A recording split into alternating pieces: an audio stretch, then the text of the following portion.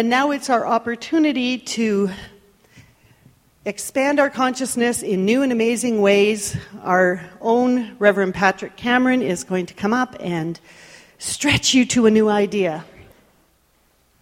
And Catherine McLeod is going to do the opening treatment. Good morning. Welcome. Are you anyone here for the first time?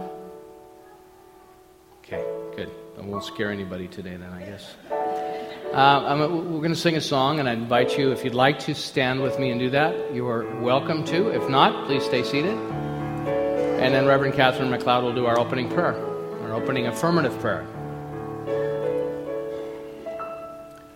In this very room, there's quite enough love for all the world. And in this very room, there's quite enough joy for all the world. And there's quite enough love and quite enough power to walk through our every fear. For Spirit, one Spirit, is in this very room, in this very room, in this very room. And so in this very room, I too lift the veil, remembering that there is one perfect, loving presence, one Spirit, always present within me, within each person, and within all of life. And so today I open my heart, I quiet my mind, and I receive the gift of this wonderful message. This message that we are one, that life itself is a gift. And so I treasure this gift, my life. And I invite you to do that with me as we claim all of the treasures of this beautiful world. And so I know that this morning unfolds with ease and grace. And I am inspired to step into a bigger idea of my life and who and what I am. I invite you to claim that with me as together we say, and so it is. Thank you, Reverend Catherine. Beautiful. Thank you, Brown. I was inspired listening to the announcement from Reverend Tammy Banting about our gala, which is really a wonderful event, and I hope that you decide to be there, choose to be there. But I've decided to go ahead and auction off the silent auction. I'll auction off, I will do all of your snow shoveling for the months of June, July, and August 2011. So, because you never know, we might get that freak storm. So you want to make sure you're covered. In fact, I went in to check my email between services. I ran in to do a few things, and one of my peers had sent me a list of puns for educated minds, and it's all these little, I guess they're jokes. But I wanted to share with you that two silkworms had a race. They ended up in a tie. They're all like that, so I'm just letting you know that. Isn't the internet amazing? Been using, I'll give you one more just before I get going. A grenade thrown into a kitchen in France would result in linoleum blown apart.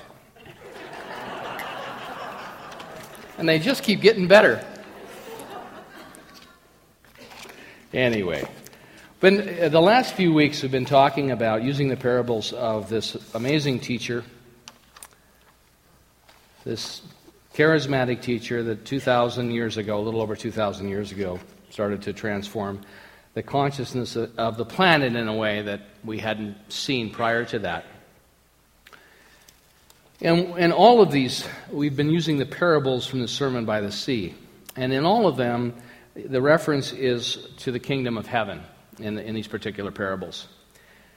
It's interesting to note that in the gospel, and they're written about extensively, and so I've gotten a lot of really good feedback from all of you because it's helpful, I think, especially for those of us that were immersed in a form of Christianity, and then the bridge to what Ernest Holmes would say were Christian and more.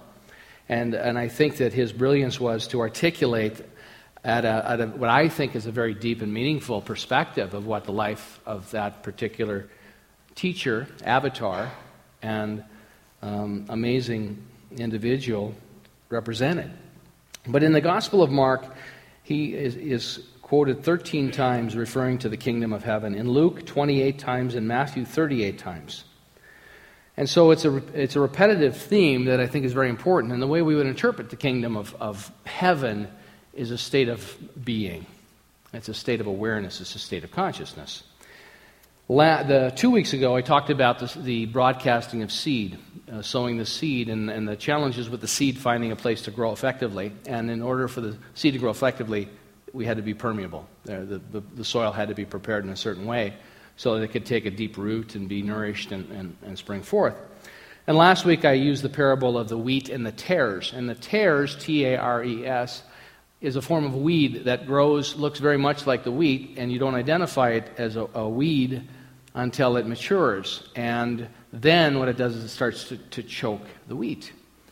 And so that's the first 2 weeks ago was the idea of our consciousness being receptive, that a fertile ground for something new to be grown in. This last week was around the idea that as we start to do this work mindfully, we'll have weeds in our garden of consciousness that will grow up along with the things, the new crop that we've planted. And so our opportunity, as cautioned in the story by this brilliant teacher, is to just chill out, to identify what's going on, and to learn how to cut our losses.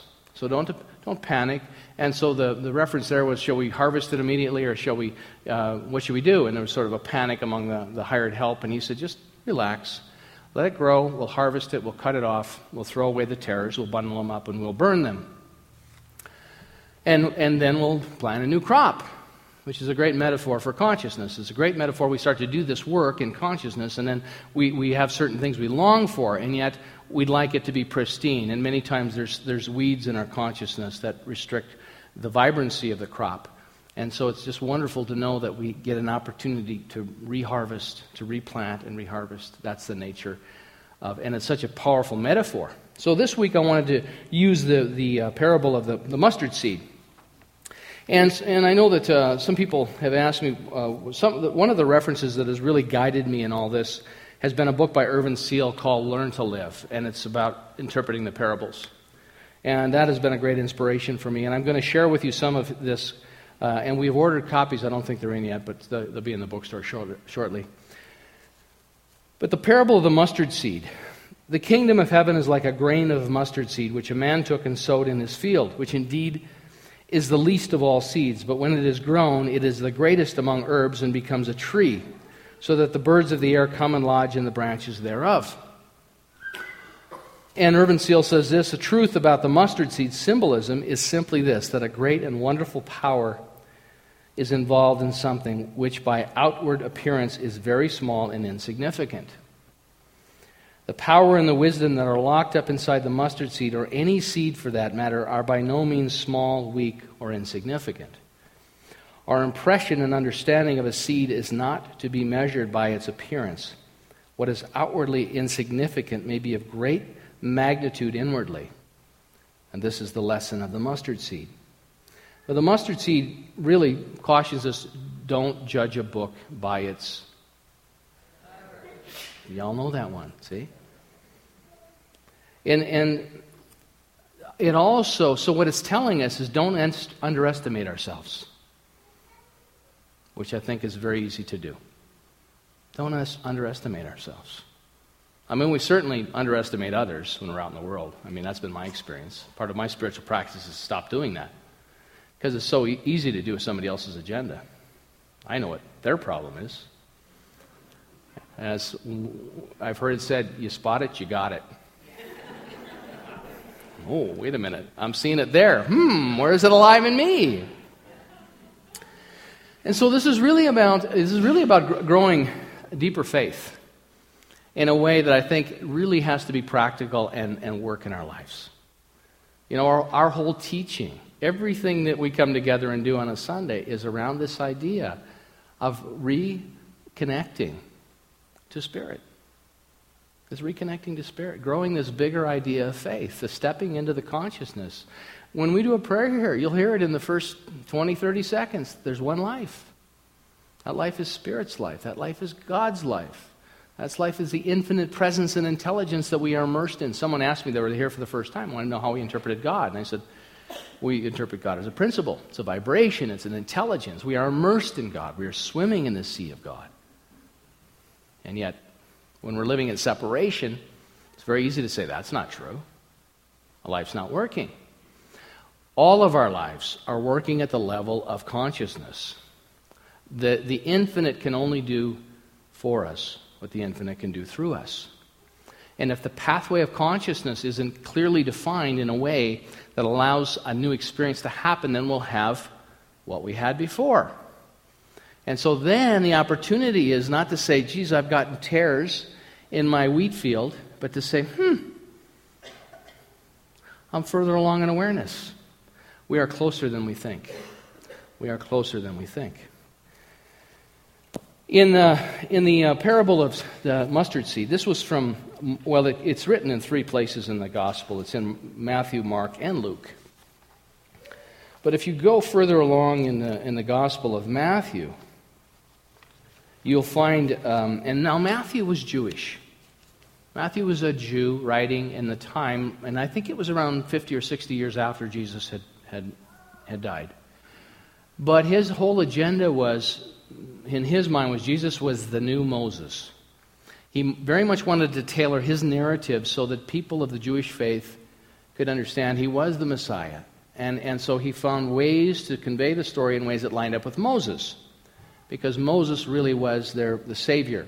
He led people out of darkness. He represents that moving into, and for us, it's the metaphor of moving out of that restriction. It's moving out of hell into greater freedom.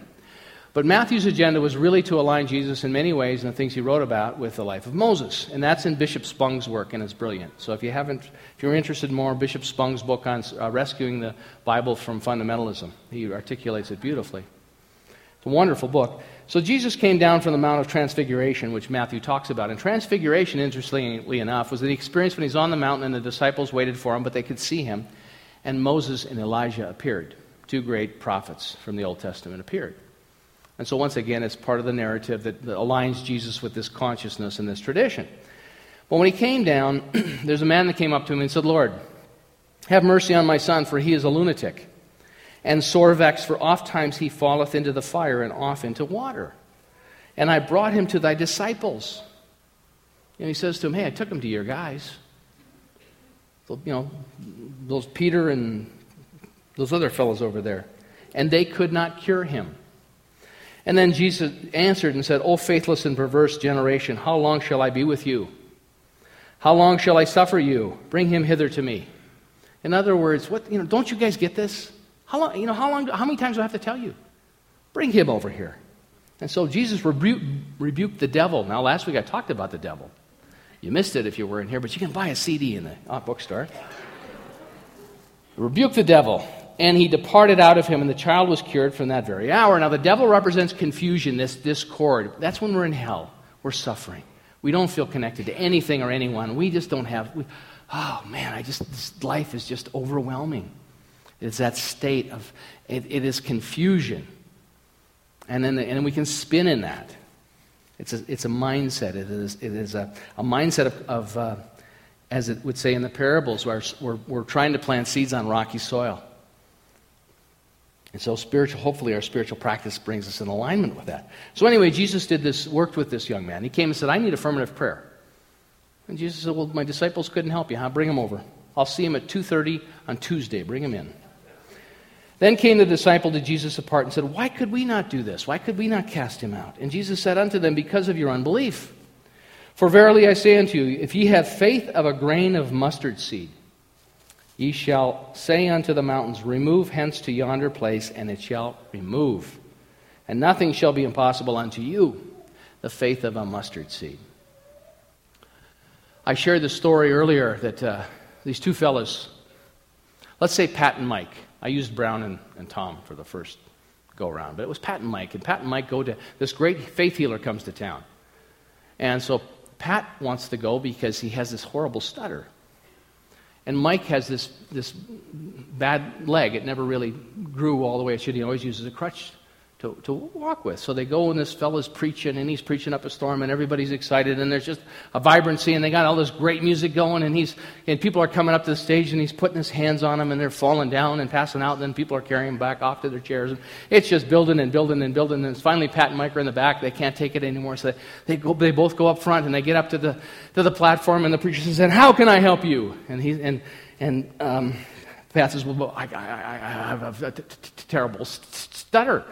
And he says, "Come on up here." And then he says to Mike, he says, "Come on up here." And he says, "We'll heal that leg for you." And so Mike comes up this platform, and they both get up. And the minister puts his hand over Pat's mouth, and he puts his hand on Mike's leg, and he's praying and praying and praying. And he says, "Now I want you fellas to go back behind that screen, and we're going to keep praying for you. And I want you to do everything I tell you." And so everyone's praying in the whole auditorium for Pat and Mike. And Mike's back there with his crutch, and he says, "Mike, I want you to take that crutch and just throw it over the screen. Throw it out here." And he throws the crutch over the screen, and it lands, and everybody cheers. A big roar goes up. And he says, "And now, Pat, say something." And Pat says, "Mike fell down."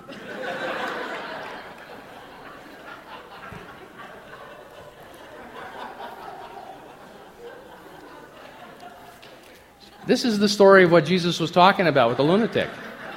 It's the same thing. Why didn't the healing take place? And Erwin Seal in this book, in Learn to Live, talks about it. He said that, as practitioners, people come to us and say, "I'd like prayer support." And that's a wonderful thing because you have agreement. As it says in Scripture, where two or more are in agreement, it is done. And so as a practitioner, all you have to, as a practitioner, you just listen to the story and say, "Can I support you? And how can I support you?" And listen to that inner voice as well and let that guide you in your affirmative prayer. But there's agreement. But when you have someone that is completely out of their mind, as Erwin Seal says, you have to carry the whole consciousness yourself. And he says it requires a master consciousness. He says, Seal says, "Therefore you must lift his whole weight by yourself." It's like this in mental healing. A healer who can get no cooperation from the conscious mind whatever must bear the total weight of the sick person psychically. We bear one another's burdens whenever we undertake to show the truth of one another. It calls for great clarity and strength of thought. What Jesus of Nazareth did is he demonstrated his understanding of who he was and whose he is. And so what he brought was this clarity of consciousness. He brought clarity. So he looked at this young man, and he could see the brilliance. He could see the genius. He could see the health. And he brought that vision. And it was so clear for him that the shift and change could take place. And so that is part of what inspired Ernest Holmes when he started to read Scripture. He read the Bible every day. But he realized there's something available here for all of us. And that's why affirmative prayers, we grow in the art of it. And it's an evolution for all of us in our prayer work. But it is you show up with the clarity. You show up clear. You're a gift wherever you go. If you've done your healing work and your forgiveness work, and that's a daily thing to do.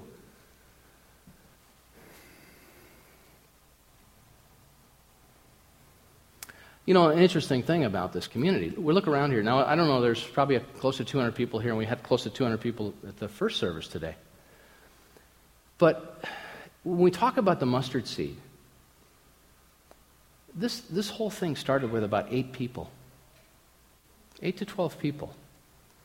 20, 30 years ago, the idea started to, something emerged that said, we would like to have a community that teach these principles. It started with about 8 to maybe a dozen. There were about, I don't know, but there were less than 100 people involved with the purchasing of this facility. I think it was closer to 50 myself, because by the time the smoke cleared and the ones that got scared because they were going to take on a mortgage that went out the door, I said, "You guys are nuts." But the ones that cared deeply about it stayed. And so every time I walk in here, I'm grateful for that legacy. I'm grateful that someone said, those 8 to 12 people said, man, we want this. We want this. I was raised in a Christian tradition. I feel so blessed to be able to weave this into, and to have this information in my life.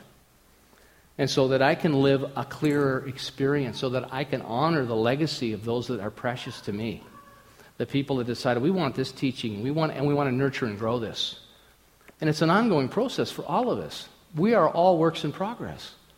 That's a wonderful thing. In this wonderful book that I quoted the number of times that Jesus refers to the kingdom of heaven, it's by an Episcopalian minister by the name of John Sanford. And I've had this book when I was in ministerial training. I found it one day. I said, oh, this is great stuff. I'm never going to talk about Jesus, but it's good stuff to have in case I get kidnapped by a pack of Christians going to Sunday school one day and they want to see if I have enough evidence to prove I am one. Well, that's a good question for all of us. If you got pulled over by the RCMP on the way home today, and they said, "Why?" and you said, "Why are you arresting me?" And they said, "Well, we understand that you're a member of the Center for Spiritual Living." Would there be enough evidence for those guys to convict you and lock you up, or not? There would be for me. I have my membership card in my wallet. All myths have their origin in the striving of the psyche to express in mythological form the deepest human spiritual and psychological truths and strivings. Let me repeat that. I said it really fast. This man is a Jungian analyst and therapist, as well as an Episcopalian priest, and I love this. All myths have their origin in the striving of the psyche, our deepest part of ourselves, our psyche, to express in mythological form the deepest human spiritual and psychological truths and strivings. So we make up stories to make sense of this. This is where the myths come from. Joseph Campbell was brilliant in his articulation of this. So we have come up with this anthropomorphic. Anthropomorphic means it's in human form of what God looks like and what the devil is. Because we need to figure it out. We've got to have something to hang our consciousness on. But those are metaphors. Those are examples. And see, Jesus, when he taught, he wasn't in this world. He was in a different mindset. When he was talking about these mindsets of the field, he was in the mindset of oneness the majority of time. And you can hear it in what he says. Sometimes he says, those that see me see the Father. Other times he said, it's not I, but the Father within that doeth the work. But what he was articulating was this very thing, grounded in the truth of his being. But he understood he was not the healer. People called him the healer. He was the vehicle for the clarity to be revealed. The clarity that lives within you and lives within me, that lives in every one of us. That's why he said, these things I have done, ye shall do, and even greater. And see, we have to look for evidence to support that because the world is so chaotic at times. Most people are living in hell. It's easy to look out in the world and say, it's not happening. It is happening. It's always been happening. And so John Sanford continues. He said the parallel between the story of Jesus' birth and death and the stories of those dying and rising gods of Eastern Mediterranean that existed in mythology prior to Christ. See, his story is not a new story. And I'm not sharing this with you to discount the story. I'm sharing this with you to understand how precious the story is for our psyche, for our sensibility, so that we can make sense of this and we can find the gold in it. And we can grab onto that and say, that's for me. See, well, I want to live the Christ-like life, which is I'm grounded in this. And so I'm not going to judge the book by its cover. My opportunity here is to see the divine in all of it. But when I start to spin into the story, Jesus said, be in the world, but not of the world. He was in the world, but he wasn't captured by the world. This can be seen, for instance, so he continues, these Mediterranean mythological stories, they come from Adonis, they come from Tammuz, they come from Osiris, they come from Attis, and others have many things in common with Christ. All these pagan deities are closely associated with the mother. All are the gods of healing and salvation. All die an early and untimely death and then rise again. All are worshipped by their followers on their respective Good Fridays. The resurrections are all celebrated with great festivities. They also die on the tree. That is, their death is closely associated with a tree, a wooden casket, or some other symbol of the Great Mother, to whom they are closely tied. But Christ also enjoys a unique relationship to the Mother Goddess, represented in the Virgin Mary. He too is a bestower of healing and blessing. He too dies the early death and rises again and is worshipped with festivities on Good Friday and Easter. He too dies on the tree of the cross. And in fact, in the first centuries of Christianity, the cross was almost invariably referred to by the fathers of the church as the tree. So it's not hard to see the parallels between pagan myths and the Christian story, which shows that the cleavage between the two is unnatural. See, it's the evolution of consciousness. So we started out having these pagan myths, and then all of a sudden this amazing teacher and this amazing consciousness came along and started to prove the theories. And people would come to him that were having trouble, and he would, just by his clarity, he would be able to see the perfection and things that would be transformed. And now our opportunity in giving birth to the new consciousness is understanding this is not the great exception. It's a great example of what's possible for us. And so we get to read in his story, the story of his life, his trials and tribulations that brought him to the clarity. And the only way we awaken the clarity, the only way that we awaken to that pristine oneness over and over and over again is to continue to look at what's going on in our lives and say, oh, this is for me too. There's something alive here. As I said, you spot it, you got it. You spot it, you got it. So, Seal says this about this healing that took place with the lunatic. When his disciples couldn't do it, he says, it takes the master consciousness, which has just descended from communion and identification with the divine to heal the lunatic. It takes the kind of consciousness which is so identified with universals that it is unconcerned with particulars. Doesn't matter what the story is. This is what I'm here to do. There is nothing but the divine expressing in and through and as you. This is my knowing. This is my clarity. This is my certainty. To such a mind, the facts of a situation neither depress nor stimulate. Its strength and its elevation come from consideration of the principle of life rather than the appearance of life. Such a mind's whole mode of thinking and action is based on the rule, judge not according to appearances, but judge righteous judgment according to principle. And the principle is that God is all there is. Such a mind maintains its independence of facts and circumstances and its leverage over them. Ordinary minds judge by appearances, and that is why they often mistake the lesson of the mustard seed. The ordinary mind is impressed by the sensations that come to it through the outer senses.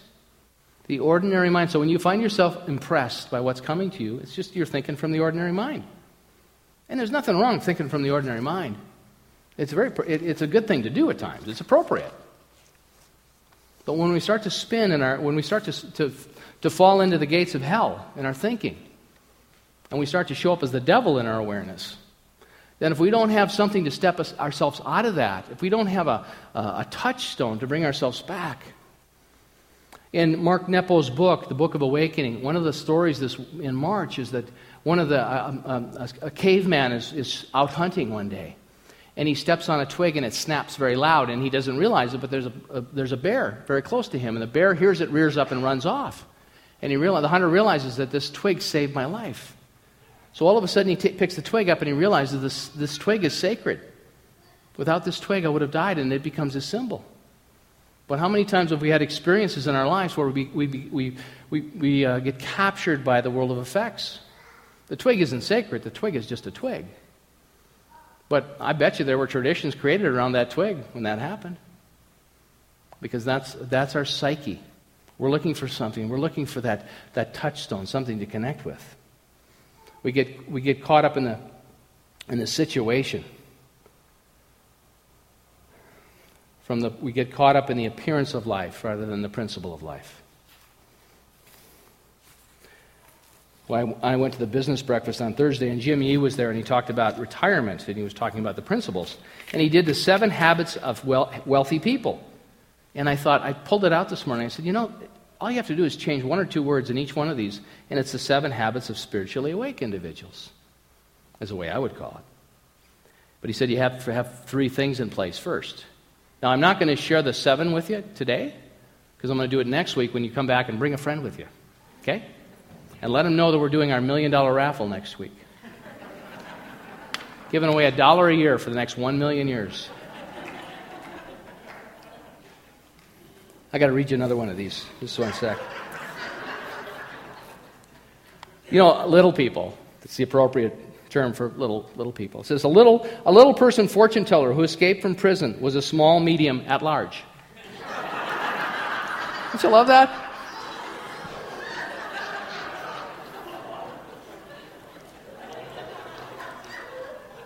Time flies like an arrow, and fruit flies like a banana. Somebody thinks of this stuff and writes it down. Atheism is a non-profit organization. Think that one over. They don't have a profit. Anyway. Back to Jimmy Yee. So Jimmy gives the 7, right? But he says they got the first 3 things happen. And he said life is like a ladder. This whole, and it is, financial ladder, this relates to consciousness so clearly. And he said that the bottom, this is statistically now, the bottom 15%, there's 15% of the population are just barely surviving. Barely surviving. He said, then you go to the next group, and I labeled them average, which is 55%. And 55% live from paycheck to paycheck. And there's a whole scale there. You could be at the top of 55, or you could be at right above 15%. But live paycheck to paycheck, don't have anything really saved, don't own anything, no investments, no RSPs, they're just kind of in there. And then the next is the 27%. And he said they're thriving. They know what they have, they know they've got the things before them, and they've done really well managing. And he said there's 3%, and those we would call just that, incredible. I would call them exceptional. But the point is, he's talking about prosperity here, and what I think that relates to this is spiritually, the percentages of where we are. And I'll get into the 7 areas that he said are crucial for this next week. But the point is that, as Jim said, number 1, it's attitude. You got to your attitude. You got to check in and see your attitude. Number 2 is you got to have a plan. What's your plan? And number 3, action. You got to have an action in your life, and you got to consistently repeat the action. And I thought, how appropriate for spiritual practice. How appropriate. Because if you believe, if I were to believe what I was given as a child, the gift that I got spiritually as a child, I wouldn't even walk in the doors of this place. We weren't even allowed to go to another church in the archdiocese. We had to go to our church. And isn't that interesting? I mean, we almost had to go in and confess that we went to another church if we were on vacation. But to have a plan in your life. And what is your plan? What is your spiritual plan? I mean, if the inevitable plan were so strong and powerful for you based on where you are right now, that in 10 years or in 5 years, because what Jim says about all these percentages, when I say 27% are thriving, he said statistically, now this is economically, but statistically, 80% of the people that were in this group were not there 10 years ago. They weren't there. See, we don't live static lives. We live lives of opportunity to plant the seeds. As it says in this parable, he chose to plant the seed. He chose to plant this seed. This is exactly what Jesus was talking about. So what seeds are you planning on planting? This is exciting stuff. This is good stuff. This is amazing stuff. This is what Dr. Ernest Holmes was talking about. See, he was so inspired by Scripture, but he read it from the perspective to understand the consciousness that this brilliant teacher, taught from. And he read it, and he read it, and he read it, and he was a profound student of ancient wisdom, and he was a compiler of those things. I had a poem from David White. I'll share it next week. I get enough stuff to go till like 2:30 today, so I'll cut you a break. But David White says, and I think this is true, he says, it doesn't matter if you come from the Western literary tradition or you come from the Buddhist and the Hindu tradition of the East. He said, all of them point to the same thing. The rest of creation is waiting breathlessly for you to take your place. The rest of creation is waiting breathlessly for you to take your place. And I know that the place that allows us to take our place is grounding ourselves in the eternal moment, which is right now. See, the eternal moment is not forever. The eternal moment is now, and it is beyond the bounds of time and space. And when you step into that practice, through meditation, through affirmative prayer, through silence, how much silence have you had this week? How much quiet?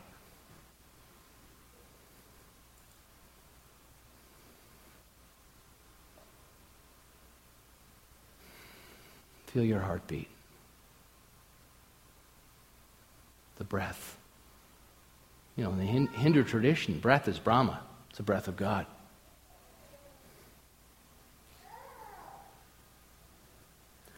And I think David White's correct in his sharing. I'll expand on this next week. But he said, I think for all of us, this is my experience, we just have to keep doing the same things over and over and over and over and over and over and over and over and over and over again until we really get tired of ourselves.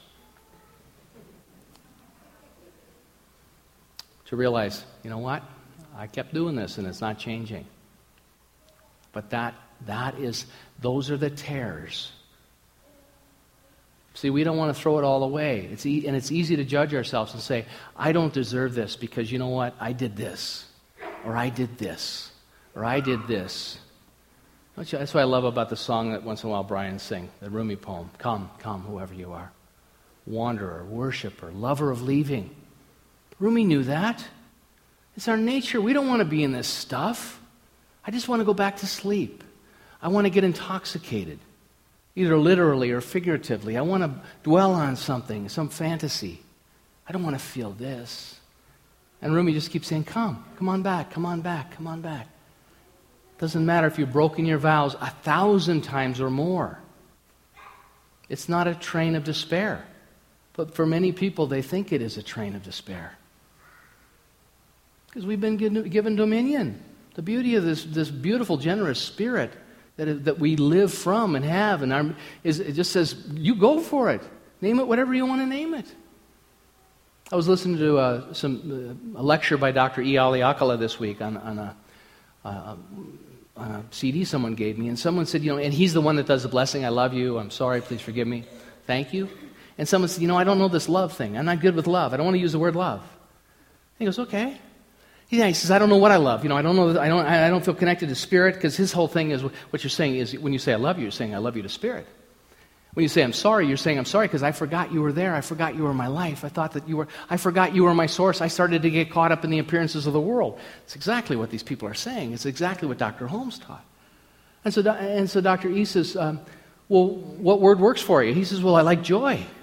He says, well, use joy. I don't care what you use. Use something. He said, I'm just giving you the baseline. You don't like love, use joy. He said, don't have a guru in your life. You are your guru.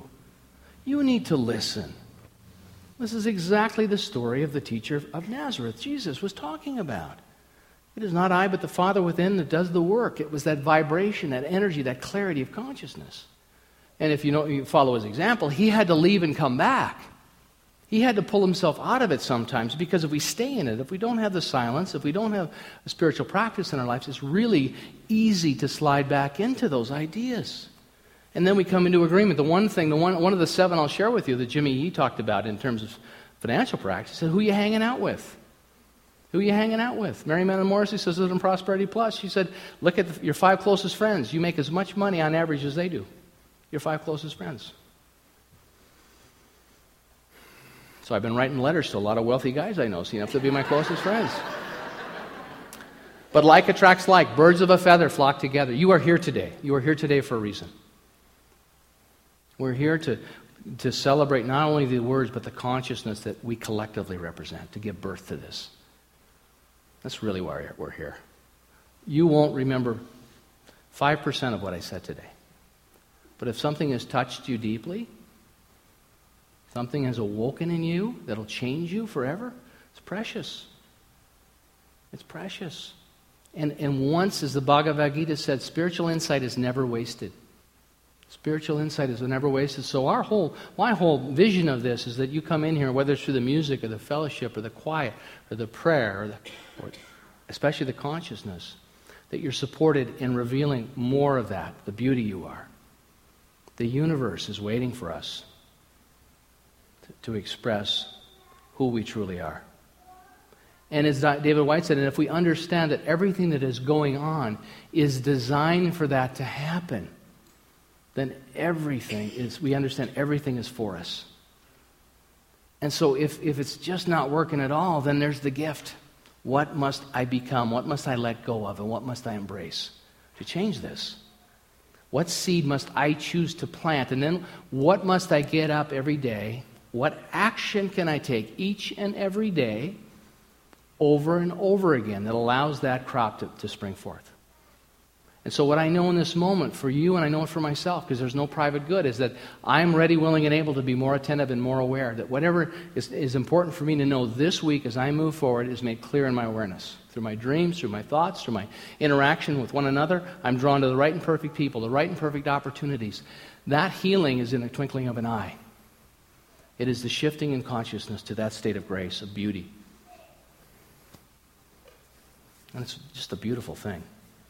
It's wonderful to be able to have this conversation together. In so many ways. When Dr. E. Aliakala says, when you say I love you, and you really mean it, when you say I love you, it changes everything. I love you. Each and every one of us can find something in our lives right now that we can passionately say, I love you. I know you can. I'm sorry. I'm sorry I forgot who I am and whose I am. And I'm ready to step back into that grace and beauty right here and right now. Please forgive me for forgetting. Knowing it is done, thank you. So it is.